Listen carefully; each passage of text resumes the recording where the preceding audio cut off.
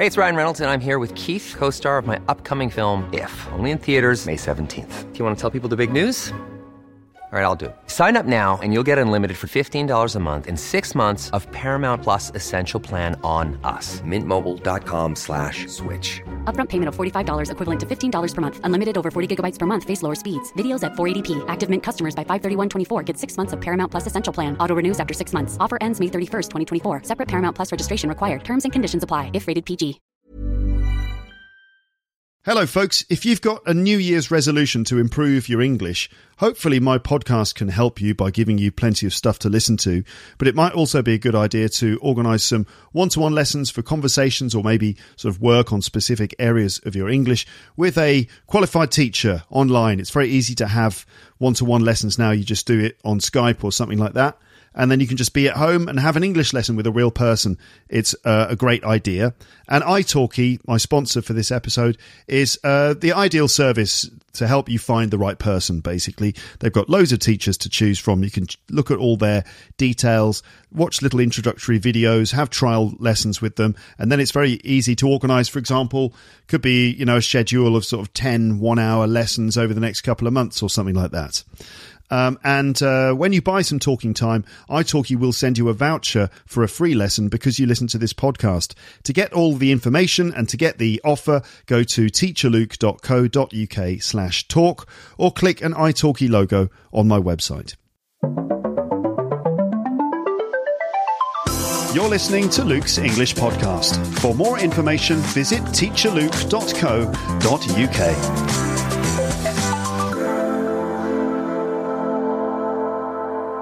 Hello and welcome back to Luke's English Podcast.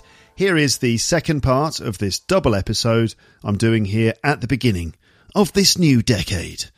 In this episode, I'll be continuing to refresh the podcast for 2020 with this double ramble in which I'm talking about the kinds of things you normally talk about in the New Year period.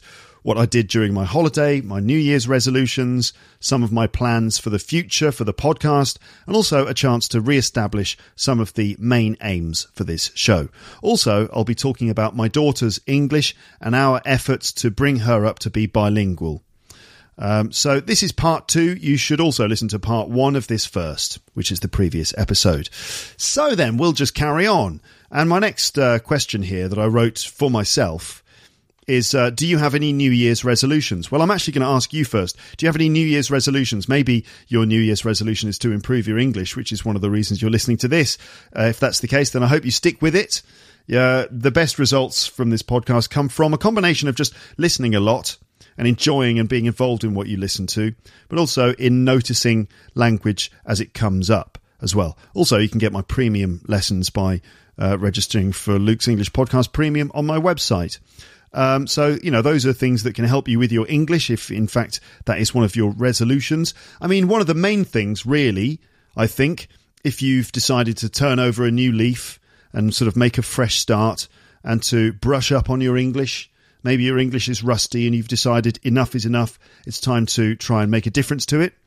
One of the main things, the most important things you can do is just get your attitude and motivation in place, because motivation is the real driver for all the other things that are necessary in learning a language. Motivation is the driving force. It's like the fuel in the vehicle. It's like putting fuel in the car. Without the motivation, you can't actually really achieve anything, because motivation gives you that push, which allows you to do more and do things more regularly and actually to care about what you're doing as well. And when I say doing, I mean, absorbing, consuming English by reading it and listening to it, but also in practice, in actually doing things, and also the way you feel about the English that you use while you're using it. And there needs to be a certain kind of stubborn determination to just kind of carry on, even though there are various setbacks along the way. Like, for example, you fail to communicate, or you say something wrong, or you reflect on something and you feel bad about it. You need a sort of stubborn determination to just be like, oh, never mind all that stuff. This is all just part of the process, and I just need to keep on keeping on. You just keep going. So I would say certainly motivation is really important. You've got to find your real personal reason for learning the language. It's not just something you acquire. It's something that becomes part of who you are. You need to find your voice in English. And that means kind of caring about the language and sort of feeling a kinship with it in some form. And English is actually a very generous language. I think it's almost like an open source language these days, because arguably it's not just owned by native speakers who use the language and learn it from childhood. It's also owned by the international community who use English to do all sorts of different things, you know, business and diplomacy and just getting to know people on holiday, you know, all that sort of stuff. So I think that English is this kind of open source thing that anyone around the world is using. So you should feel that you are sort of, in a sense, an owner of the language, that the language is yours. That's the thing about English. It belongs to everyone. So, you know, you're welcome to it, basically. So get your motivation straight, and that will help you basically do things like practice to make sure you don't give up, because one of the main reasons people don't learn a language is because they kind of give up. So you've got to just keep going and just be sort of stubborn about it, you know, just refuse to give up. And hopefully you enjoy it too. You've really got to enjoy your experience when you're learning a language, because that personal level of care is going to make language stick more effectively. It's where you're not just taking in language, you're really focusing on it as well. And that's, you know, attitude is all I'm going to say. You've just got to make sure that you really care about learning English and that you see it as something that you own, that it's your space, and that you shouldn't be sort of put off by certain setbacks like making mistakes and things like that. It's all part of a general process. But do I have any New Year's resolutions? I don't really have any specific ones. I've got just a general load of thoughts. You know, in the previous part of this episode, I was talking about those times when I'm just sort of got a moment to myself, like when my daughter was sleeping during the holiday, or when I was having a nap while she was sleeping, or just before going to sleep, just thinking about stuff. And, you know, I was thinking about the usual New Year resolutions and things. And I've just been trying to put it all together, but I don't really have one specific thing. It's such as, I guess, a general case of trying to promote a sense of well-being, right, and happiness, trying to foster happiness, which is actually a huge subject, the subject of happiness, and is something that I think could be a really good episode of the podcast if I managed to prepare it properly. Just the whole notion of happiness and how to be happy. I read a book by someone I've mentioned on this podcast before, Derren Brown. It's all about happiness, that subject. So if I actually finish that book, I could maybe distill some of the thoughts into it. Anyway, focusing on just trying to be, you know, just trying to be happy. And that is in certain habits and stuff, but also a general approach to life. So I've written here, I'm going to try to avoid comment sections on websites, on YouTube and Twitter and stuff. I do spend a good deal of time when I'm watching videos on YouTube. I kind of scroll down and look at some of the comments in the comment section. And sometimes it's a horrible, gruesome place to go. Depending on the video, you get horrible arguments and all sorts of viewpoints and horrors and stuff in there. And I find it generally quite depressing. It's the same thing on Twitter. You can kind of get lost in a Twitter rabbit hole, and you end up reading some comments that, you know, it's not just stuff you disagree with, because I often actively search for stuff that is contrary to the way I see the world. I look for views I disagree with in order to try and understand where they're coming from. But then you just read some hateful stuff. It's like hateful speech, and that's just depressing. So I'm going to try to limit my consumption of comments in YouTube and Twitter and stuff. And then I've just written some other notes like this. Just work hard, get a good routine, eat well, don't drink too much, be loving with my loved ones, organise things with my wife, get my bike fixed, keep working on the podcast and trying to make it better all the time. And I'm not even mentioning my daughter, but that just goes without saying. Obviously, I'm going to enjoy another 12 months of watching my daughter grow up, and it's going to be a big year for her because she goes to school, believe it or not, in September. She's not even going to be 3 years old, and she'll be going to school. That's just kind of the way it goes here in France. But it's not exactly proper school; it's kind of little school. But anyway, obviously, I'll be enjoying that. But here's something I saw Billy Bragg tweet the other day. Billy Bragg is a songwriter, guitarist, singer from England. This is something that I saw him tweet the other day, and it's some New Year's rules by a folk singer called Woody Guthrie. I think he probably wrote these rules in the 50s or 60s. That's Woody Guthrie, an American folk singer. And Billy Bragg tweeted this thing. It's kind of basically an infographic. So some artist has turned Woody Guthrie's New Year's rules into some kind of infographic. And I thought it was quite good. And I intend to follow some of these steps. So I'm just going to read through it. Woody Guthrie's New Year's rulings. First one is just work more and work better. And there's a picture of him playing the guitar, like practicing. Work by a schedule. Or in America, they'd say schedule. That's a good idea. You've got to stay organised, keep to some kind of schedule, so you know exactly what you're going to do and when you're going to do it, and then stick to it. Wash your teeth or brush your teeth if you have any.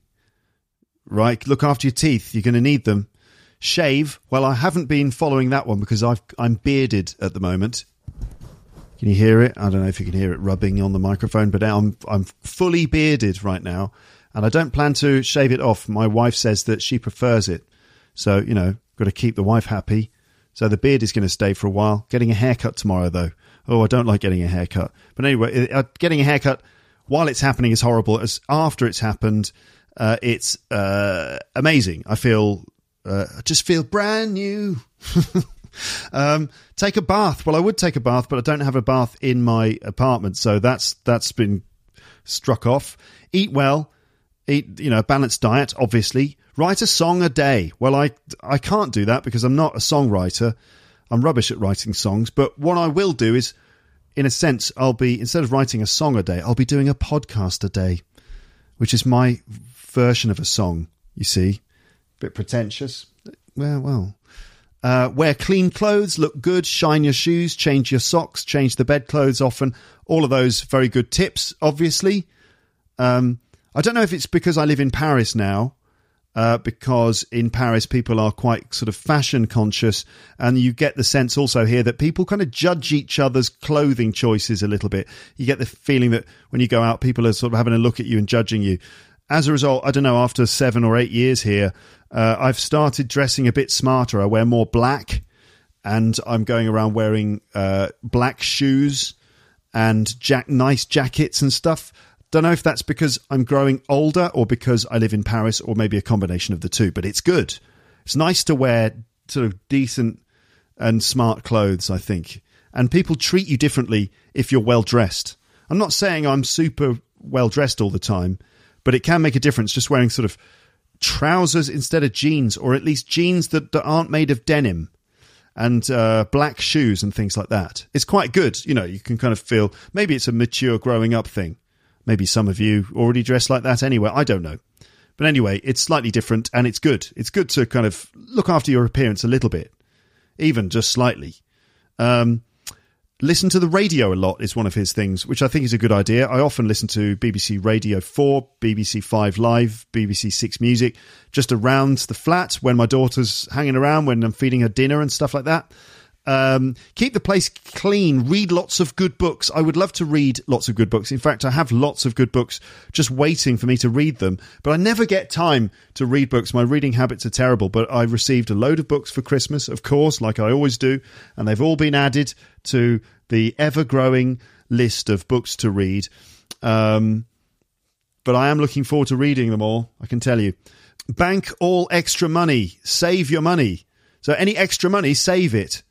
Right? But I mean, the temptation is at certain times in the year to just be like, oh, I'm just going to buy myself something really expensive. I don't know if you say it like that in your head. Oh, I'm going to buy myself something expensive. But every now and then that feeling does come in. Have you noticed? Oh, it's time to splash out on something. And for me, it would be like, oh, I'm going to buy myself a nice expensive pair of Dr. Martens boots. Or, oh, I'm going to buy a new guitar. That's probably the thing. Sometimes I just start going on these explorations into the internet where I'm searching for all these different guitars, and I'm looking them all up on eBay, and I'm imagining spending all the money and getting the guitar. But I've already got loads of guitars. I don't need a guitar. What I need to do is put that money aside for a rainy day. That would be the intelligent thing to do. What else? Well, you got to love your parents, love your mum, love your dad, love your family members, love everybody. And wake up, make up your mind, and fight. Oh, okay. Well, anyway, there's a set of little rules for the new year. You can follow them or not at your convenience. So you might be asking yourself, And as we established before, this might be a bit weird. You might be asking yourself, Luke, what did you get for Christmas? Well, I got a fantastic gift from my wife. She gave me this little box, and I opened up the box, and there's little clues and things written on the inside of the box. So it's like the date, 1970, and then some names, and then some other details. And it's like, hello. And I had to work out all the clues. And the clues were things like something in 1970, and then names like Eastman and James and McCulloch. And I'm like, what is this? And then I was like, hello, Eastman, that's Linda Eastman. That's Linda McCartney. James is Paul McCartney's middle name. Paul, it's actually his first name, James Paul McCartney. McCulloch, Henry McCulloch is a musician he played with in Wings. And then 1970 is when the Beatles split up and he released his first solo album. And then it's like, oh my God, we're going to go and see Paul McCartney. So she bought me Paul McCartney tickets. He's coming to Paris in May, and we're going to be going to the concert to see Paul do his full show. I understand it's somewhere in the region of 2 hours these days. And I have actually seen Paul on stage before, but it wasn't doing his one of his concerts. It was at the Hyde Park performance by Neil Young. So I went to see Neil Young with my uncle and aunt, who are big Neil Young fans, especially my uncle. And at the end, Neil did A Day in the Life, which is a famous Beatles song from Sgt. Pepper. And Paul ran on the stage and joined him. And it's quite funny because Paul he's not the most kind of relaxed person. He's better in conversation.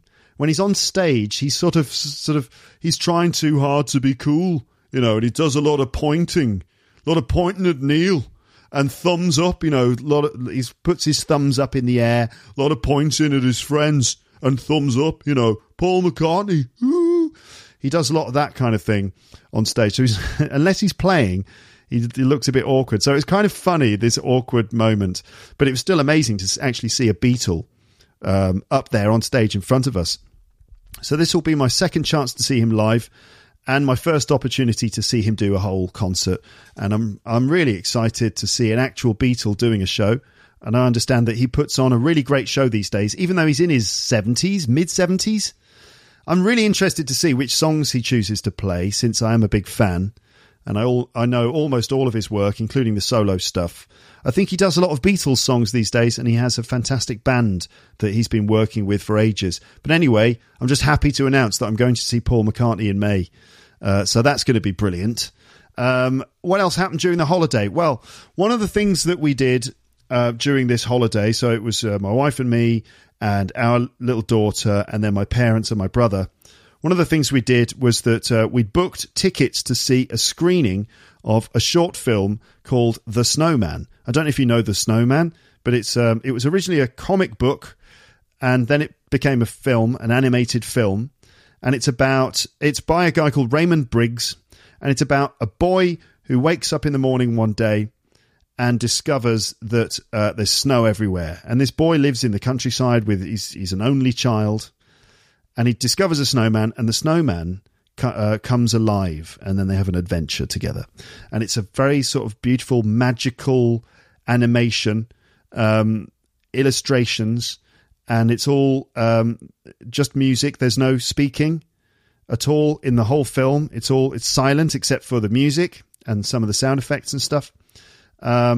It's really magical and amazing. And I remember watching it when I was a child. So we decided to take our daughter to see The Snowman, and it was being screened in the local church.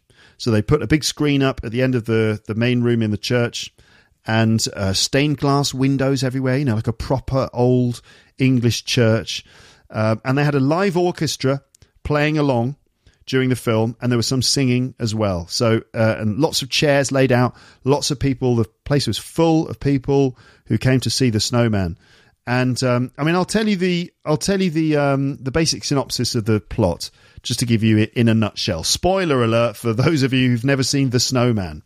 This is what happens. So there's a boy, he lives in a house, probably like an old farmhouse or something, in the countryside, and he lives with his parents. He's an only child, and he seems to just sort of be a bit lonely, playing on his own. And he wakes up early one morning to notice that it snowed in the night, and everywhere around is covered in a thick layer of snow. And so he runs downstairs and sort of gets a sweater on and gets his boots on, and he goes out to start playing in the snow. And you see him running around dancing in the snow and stuff. And eventually he builds a snowman. So he rolls up big snowballs and puts them on top of each other and fashions the shape of a person. He puts a hat on its head. He takes, I guess it's an orange from the kitchen, and uses that as the snowman's nose. And the snowman also is given lumps of coal as his buttons, and he's got a little smile on his face and stuff. And the kid ends his day playing in the snow, leaving the snowman out in front of the house with its back to the house. So he sort of, before he goes in, he turns around, you see the snowman's back. He appears to be looking out into the distance, and the boy then goes in. And during the night, he wakes up, right? So the whole house is asleep, and everything's, silent. And he wakes up, and he goes downstairs to peer out of the window to have a look at his snowman. He peers out the window, and as he's looking at the snowman, it quickly turns round and looks at him, which is quite a shocking sort of magical moment, especially the way it's edited, this snowman. And, when you see the snowman, when you see it back and it's facing away, there is this sense that, is that snowman alive or not? And when it turns its head, it's quite a surprising moment. And that's when really things start picking up. And the boy goes out and meets the snowman, and he invites him into the house, and they have little adventures. They've got to be very quiet because his parents are asleep. So they're having these sort of adventures. The snowman is discovering the life of the humans. He's like in the kitchen discovering things, and the boy is showing him all his toys and stuff. And it's very, very sweet. And the snowman doesn't know about human life and what goes on in a house, so everything's new to him. But he starts he realizes he's getting too hot because he's next to the fire, and he starts melting, so they quickly go outside. And at that point, you're in the snowman's land, and he's showing the boy around, and he's showing him what he can do, and they ride around on a motorbike and stuff. And then at one point, the snowman reveals that he is actually able to fly. And then it's like really magical. They go on they go flying through the sky, over the house, across the fields. There are many houses and little villages down below, and they fly all the way out to Lapland, and they have a big, they arrive at this big snowman party up there in the Arctic Circle somewhere, and Father Christmas is there, and the boy has a full-on adventure, and the snowman eventually brings him home, and the boy goes into bed, and again he looks back at the snowman, who's again in the original position he was in. The boy goes to sleep, and in the morning the sun has come out and the temperature's gone up, so it's kind of warmer outside. It's not snowing anymore. The boy goes downstairs and he goes outside to see his snowman, and the snowman is kind of melted on the ground. It's like really sad. There's kind of like this melted sort of snowman with like an orange lying on the floor and stuff, and that's the end of the snowman. But it's kind of it's a very, very magical and amazing thing. We didn't know what my 2-year-old would think of this, and as I've established in the previous episode, sometimes she can be a bit of a handful. If she's not up for it, if she doesn't really want to do whatever it is you're trying to make her do, it can be difficult. So we were wondering, how's this going to go? But, I mean, we thought it would be okay because she does like to watch cartoons. We try not to let her watch them too much, but she does get captivated by screens and cartoons. So we thought it would be all right. So we all came in, sat down. She was wandering around all the way until the film started. I let her kind of wander around by on the side of the church and sort of investigate stuff. When the film started, I grabbed her and sat her on my lap, and then the film began, and she was completely locked into it. It was absolutely hilarious watching her little face staring up with her mouth kind of open, like she was totally into it. And at one point, my wife turned to her and said, are you enjoying it?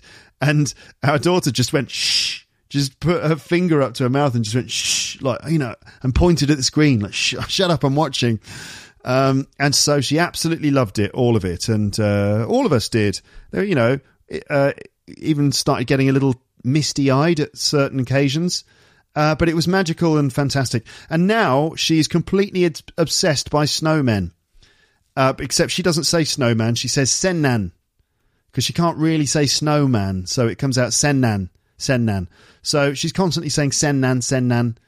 And whenever she sees a snowman somewhere, she'll be like, Sennan, Sennan. In fact, one night during the holiday, she woke up in bed, kind of crying and going, Sennan, Sennan, Sennan. So she'd obviously been having a dream about a Sennan, a snowman.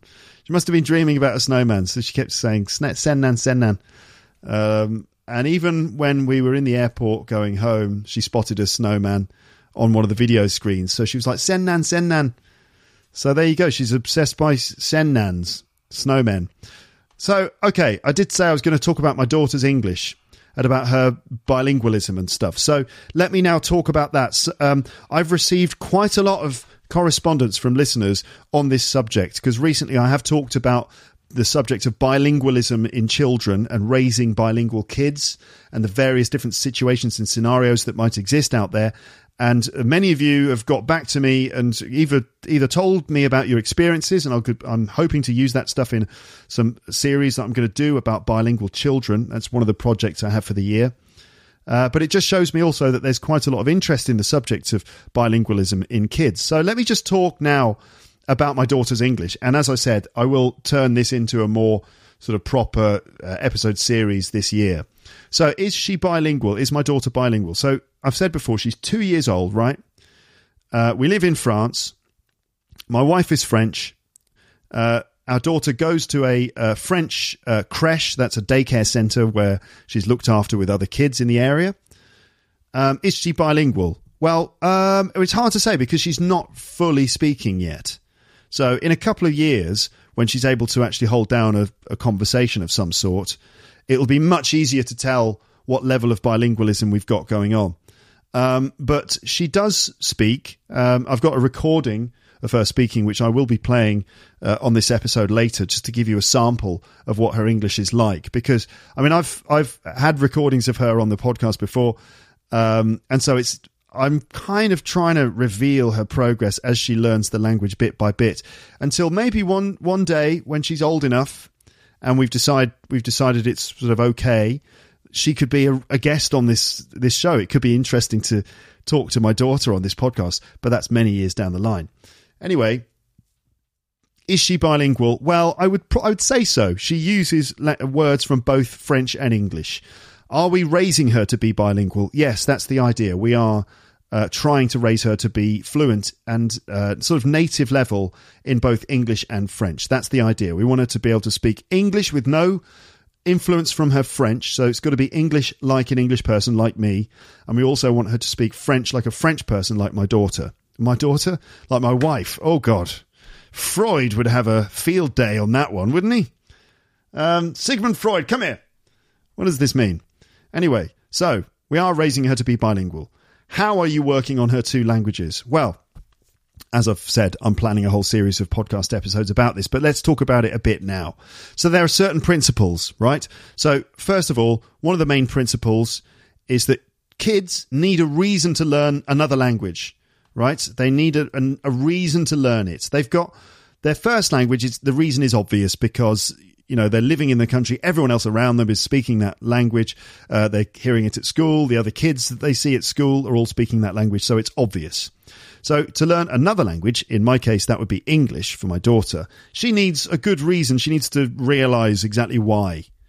So French is obvious. The reason why she's going to be learning French is obvious. The reason for learning English is something I'm working on.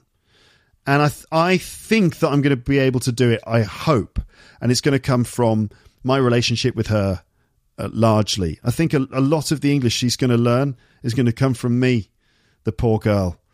I'm going to be her portal to the English-speaking world. And I suppose I've had quite a lot of practice in that department. So it seems to help if you do English in certain situations or always with a certain person. Okay, that seems to help that if, you know, the kid knows, okay, we're doing this, therefore it's going to be English. Even things like in the morning, you speak English, and in the afternoon, you speak the other language or whatever it is, or when you're doing certain things or when you're with certain people. For example, she speaks English with me. She speaks English with my wife sometimes when we're at home, but she always speaks English with me. There's also the concept of the major language and the minor language. And, you will find that one of the languages will be the major language, the other one is the minor language, and you've got to try and prop up the minor language, or maybe shift situations so that the minor language sometimes becomes the major language. So she's surrounded by people speaking, let's say, English. So in our case, outside French is that we've got outside the house and inside the house, outside the home and inside the home. And then there's holidays and stuff. But mostly it's outside and inside. So outside, French is the major language, and I'm not worried about her picking it up like a native. I'm just assuming she's going to learn French just naturally. She goes to daycare in French. She will go to school in French. She'll have French-speaking friends going to French-speaking parties. There's no doubt that she'll learn French. English is the minor language there because she'll only use it sometimes, usually when I'm with her.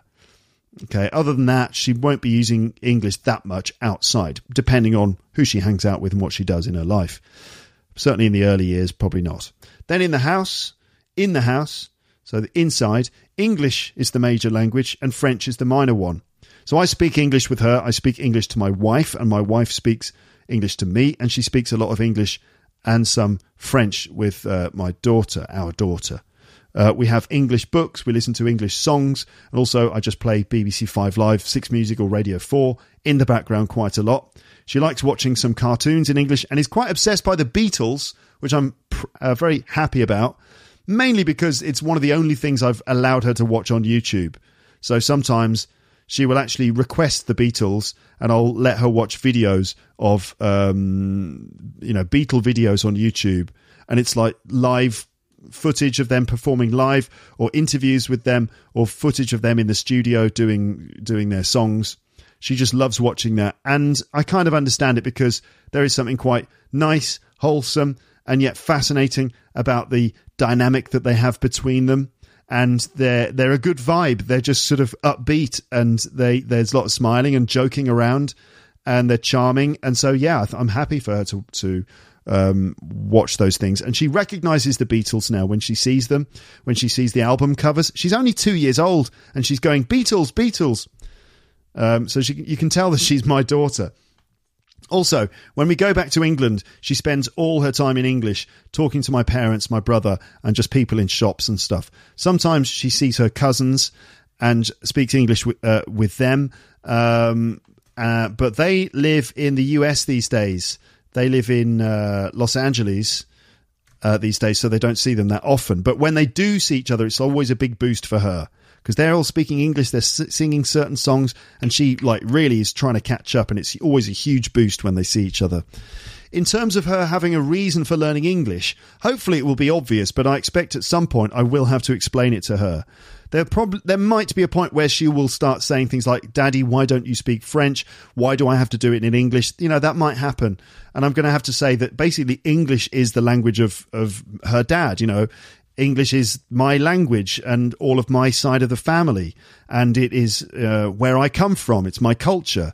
She is English as well as French. She's actually got both passports. She is 100% English and 100% French. So it's dual citizenship. So I can say to her, you are also English. It's going to be like Star Wars. The Force is strong in my family. My father has it. I have it. You have that power too. So she is English too. And so this is a whole aspect of her personality and her family. Also, if she wants to really get to know me, she needs to do it in English. Hopefully she'll be actually interested.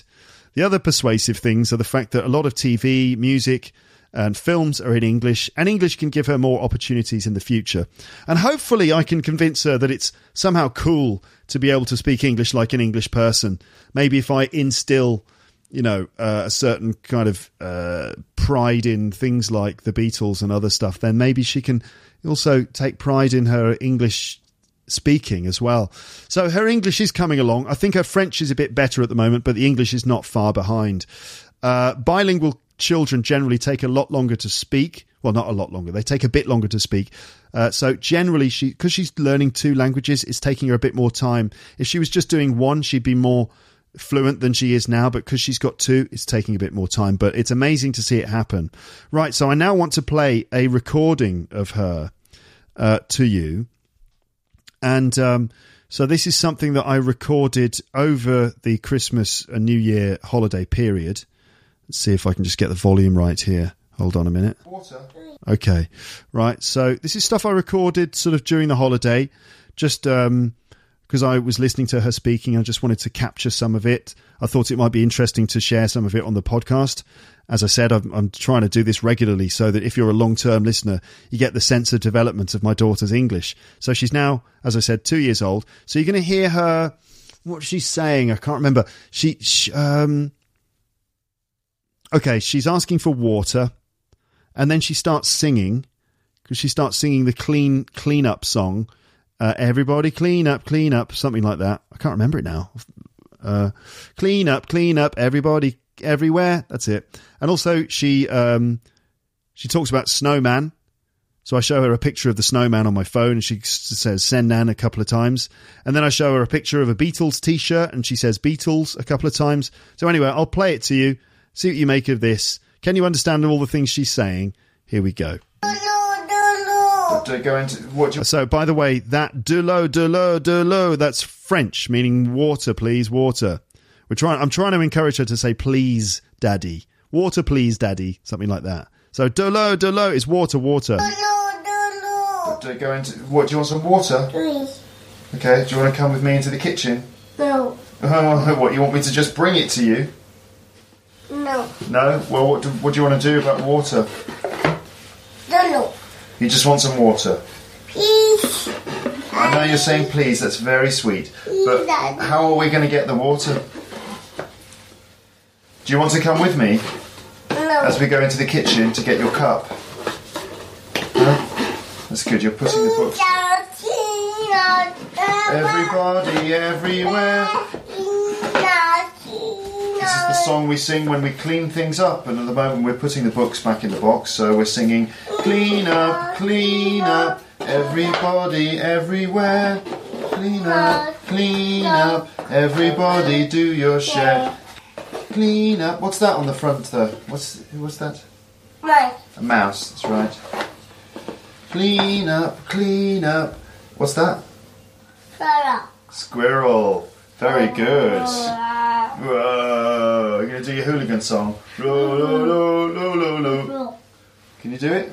Lo, lo, lo.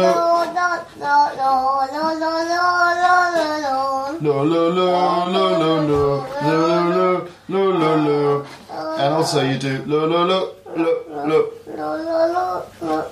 So this is actually her singing like a hooligan, which is a thing that she does, but she's not really doing it properly here because she's sitting on the floor. But when she stands on a chair, you have to hold her hands while she's doing it. She stands up on a chair. She goes for the full hooligan. She sounds like an English football hooligan. She sounds like a football hooligan. I think she starts doing it more loudly in a second. By the way, there's only two more minutes worth of this. And she starts talking a bit more in a moment rather than just singing like a hooligan. You're not singing them in the hooligan style, you're singing them in the normal style. Do you want to do the hooligan version, standing up? Come on. That's it, stand on my legs. Go for it. Yo, yo, yo, yo, yo, yo, yo, yo, yo. Sound like a little football hooligan, don't you? Right, water. Come on then. Let's go and get you some water to drink. Because all this playing is makes you thirsty, doesn't it? What are you doing? You're pretending to drink water.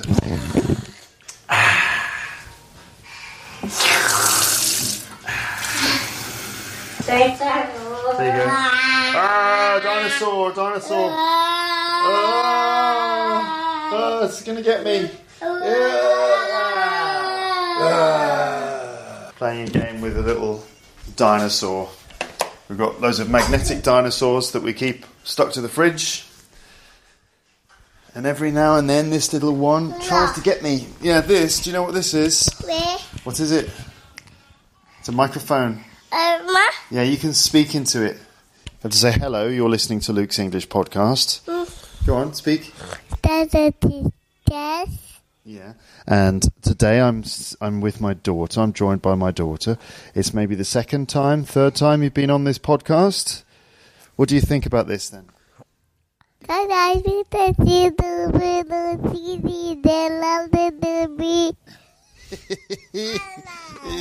Sorry, say it again.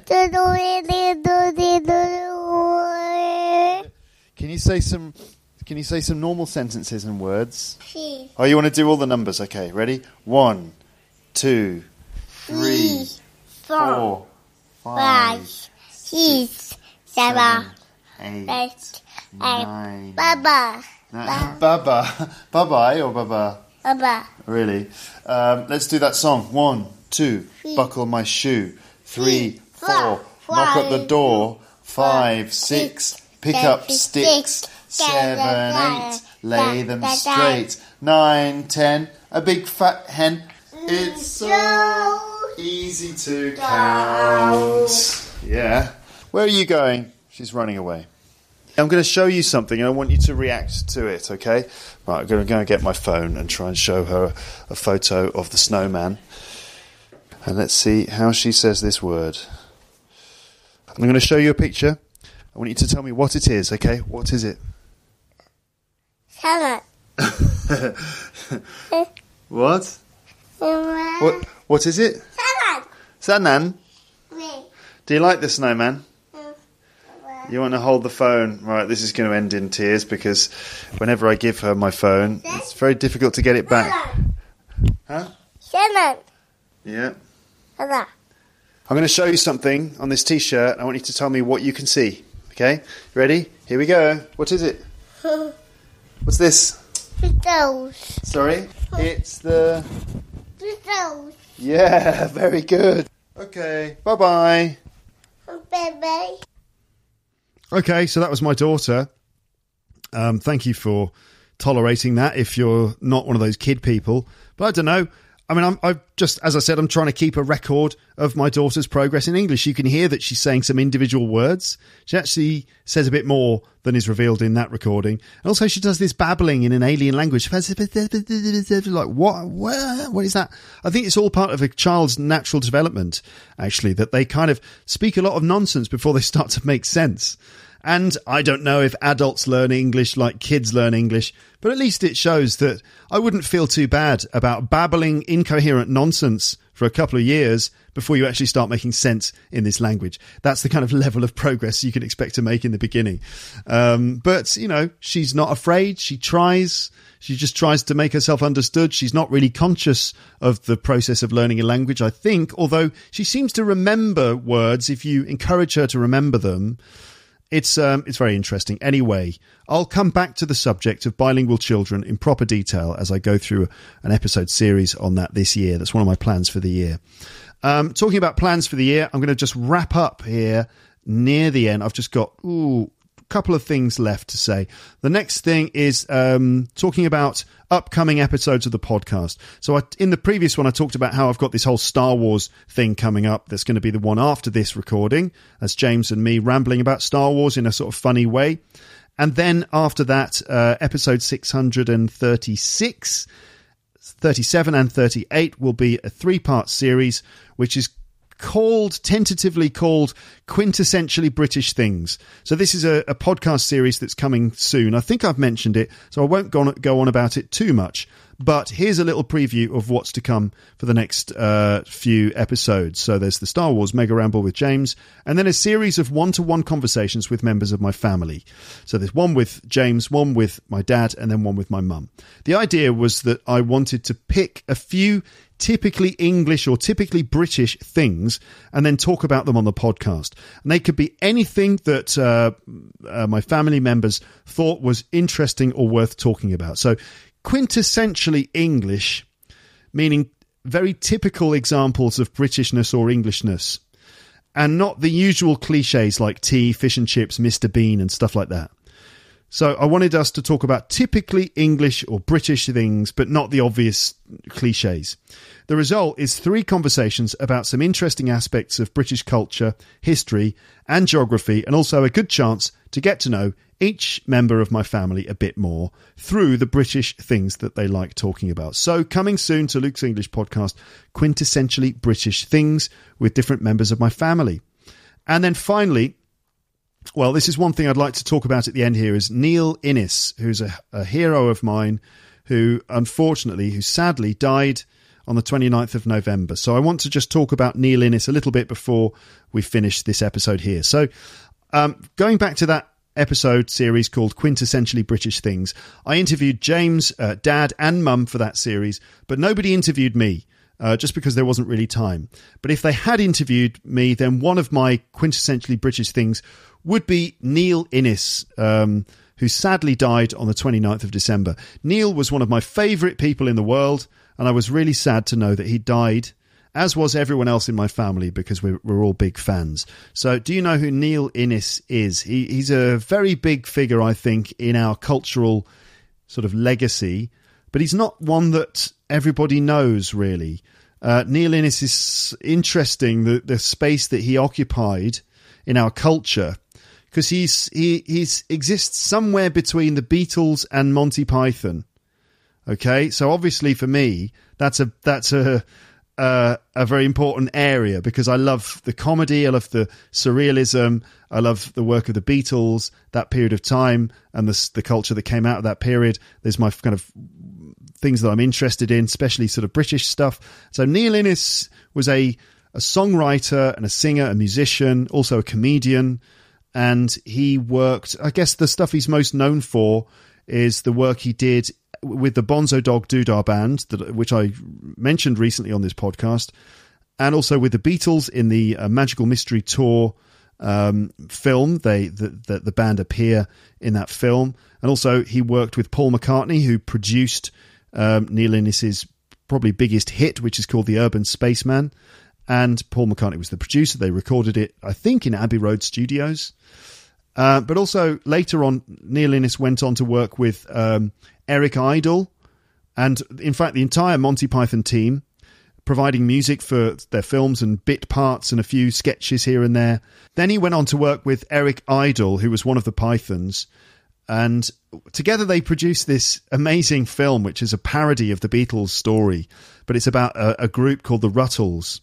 So Eric kind of wrote the film, which is a parody documentary of this made-up group called the Rutles, who appear to have a career exactly like the Beatles. So the whole thing is making fun of the Beatles.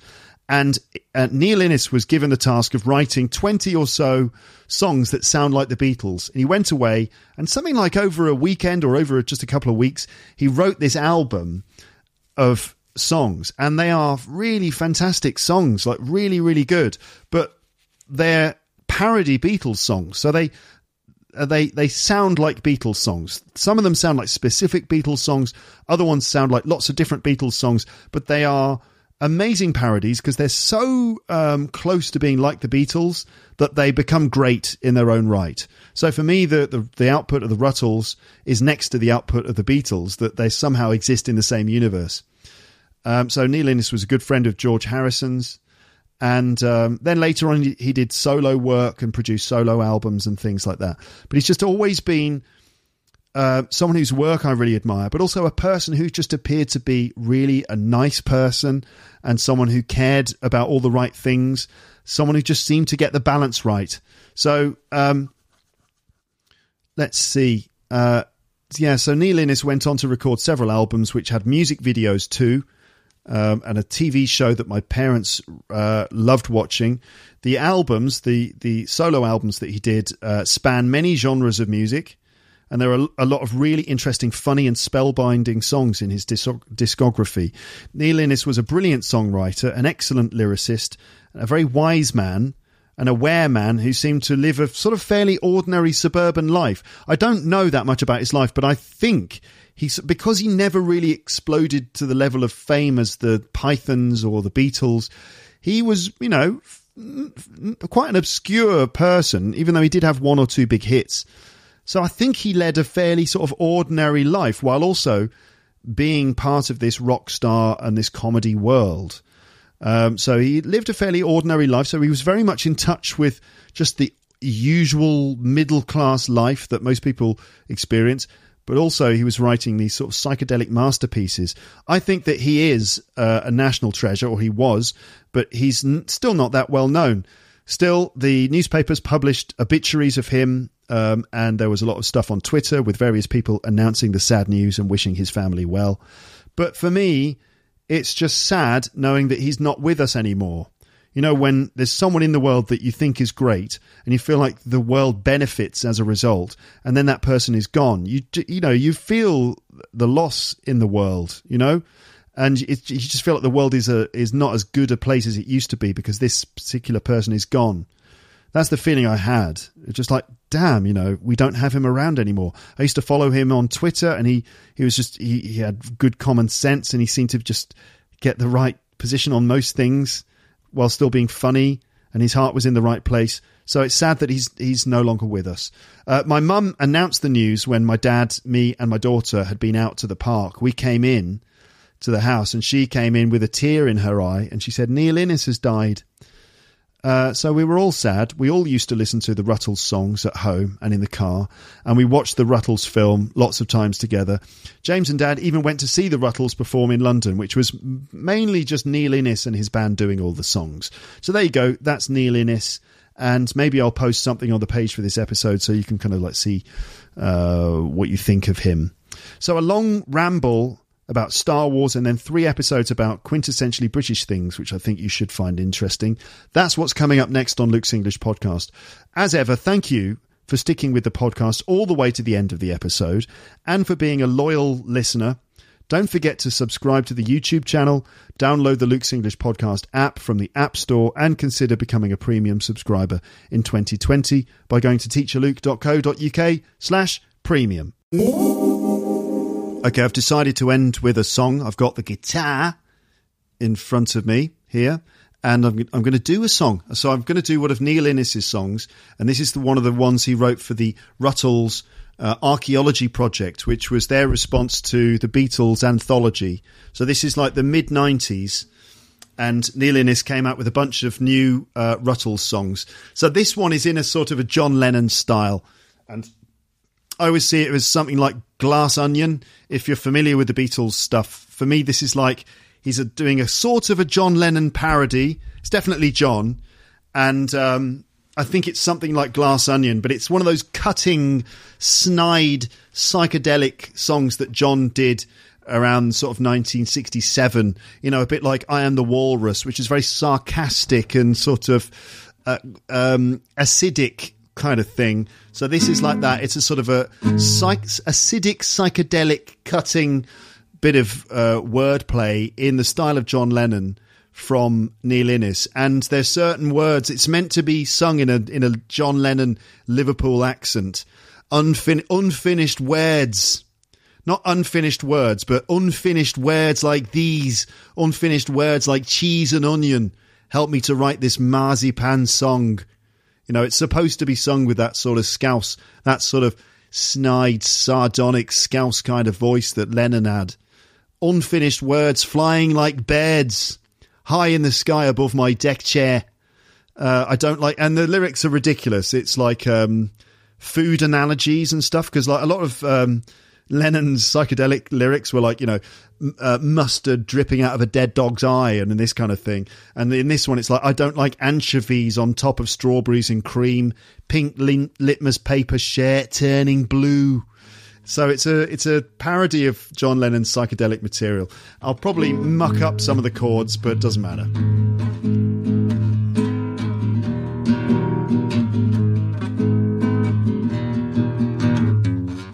Unfinished words like these, unfinished words like cheese and onion, help me to write this marzipan song.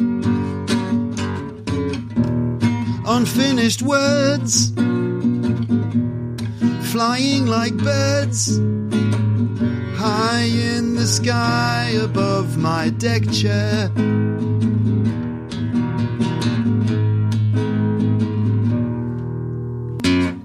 I don't like anchovies on top of strawberries and cream, pink litmus paper shirt turning blue, kippers and jam, custard and spam, just the stuff of dreams.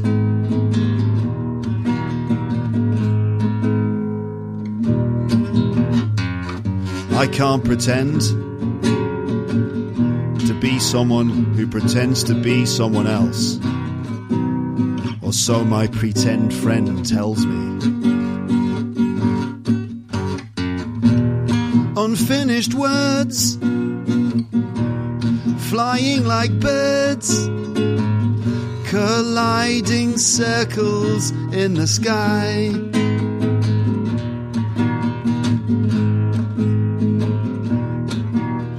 Left is right and right is wrong.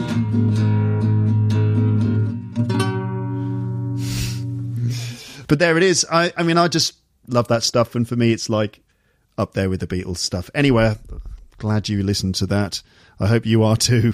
Thanks for listening all the way to the end. I'll speak to you again in the next one. But for now, it's time to say goodbye. Bye, bye, bye, bye, bye.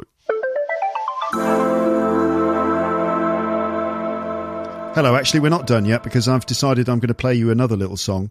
And this one is from the man himself. This is actually Neil Innes from the video on YouTube, which is entitled NPR Music Tiny Desk Concert. You might be aware of these little concerts. NPR, National Public Radio in America, have this little video series where they have artists who come into a little room and perform some songs in front of a small audience. And so this is one called Democracy, which comes from that video clip. And it's just an example of... It's a simple little song. It doesn't do that much musically, really. A lot of his other stuff is got a bit more sophistication to it than this. But it's just nice lyrically. It starts out sounding like a sort of series of fairly normal, slightly soppy things that you might say in favour of democracy. Like everyone needs to be treated equally. Everyone should be given an equal chance. Even people who are disadvantaged, you know, that we should give them a chance. So it sounds like it's potentially kind of a soppy sort of song, but there's a twist near the end which is actually very enjoyable. So see if you can just sort of notice the twist that he adds in with a sort of tongue-in-cheek attitude at the end of the song. Anyway, I invite you to check out Neil Innes' other work, and certainly the Rutles. You should watch All You Need Is Cash, which is the Rutles film, and then you can, you know, look up Neil Innes' other work too. I should do a whole film club episode about the Rutles. Anyway, here's Neil Innes performing this song that I've never found anywhere else. It's almost like he just performed it on this video. The song is called Democracy. Now, here's a song that was written in conditions of extreme luxury, and it's political, and it's called Democracy. And democracy, in case you don't know, is something that can't be dropped out of an aeroplane at 40,000 feet.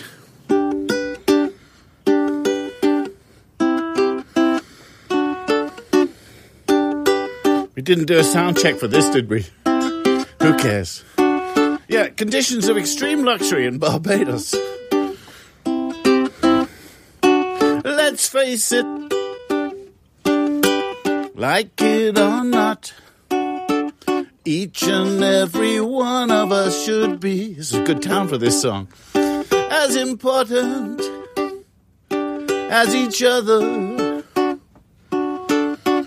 In a democracy, even those who are helpless through no fault of their own, no siree, treat them well. They are our children, and they rely on us totally. In a democracy,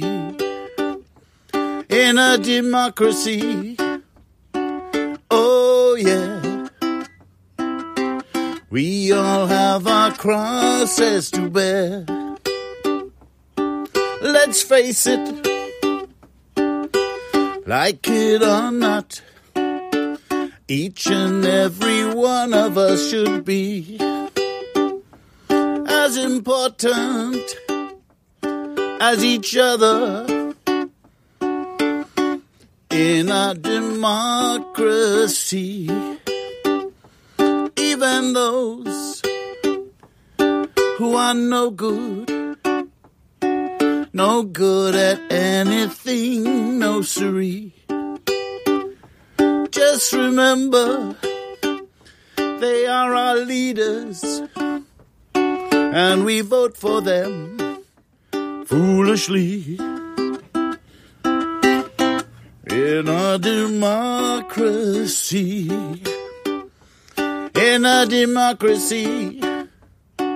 oh yeah, we all have our crosses to bear. All together now, in a democracy, oh yeah, what a cool town. We all have our crosses to bear.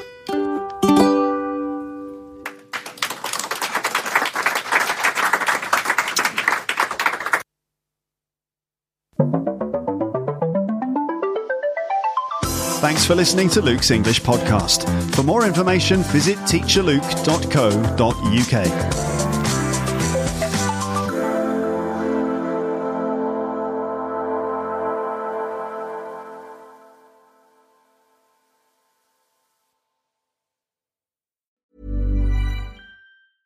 Even when we're on a budget, we still deserve nice things. Quince is a place to scoop up stunning high-end goods for 50 to 80% less than similar brands. They have buttery soft cashmere sweaters starting at $50, luxurious Italian leather bags, and so much more. Plus, Quince only works with factories that use safe, ethical, and responsible manufacturing.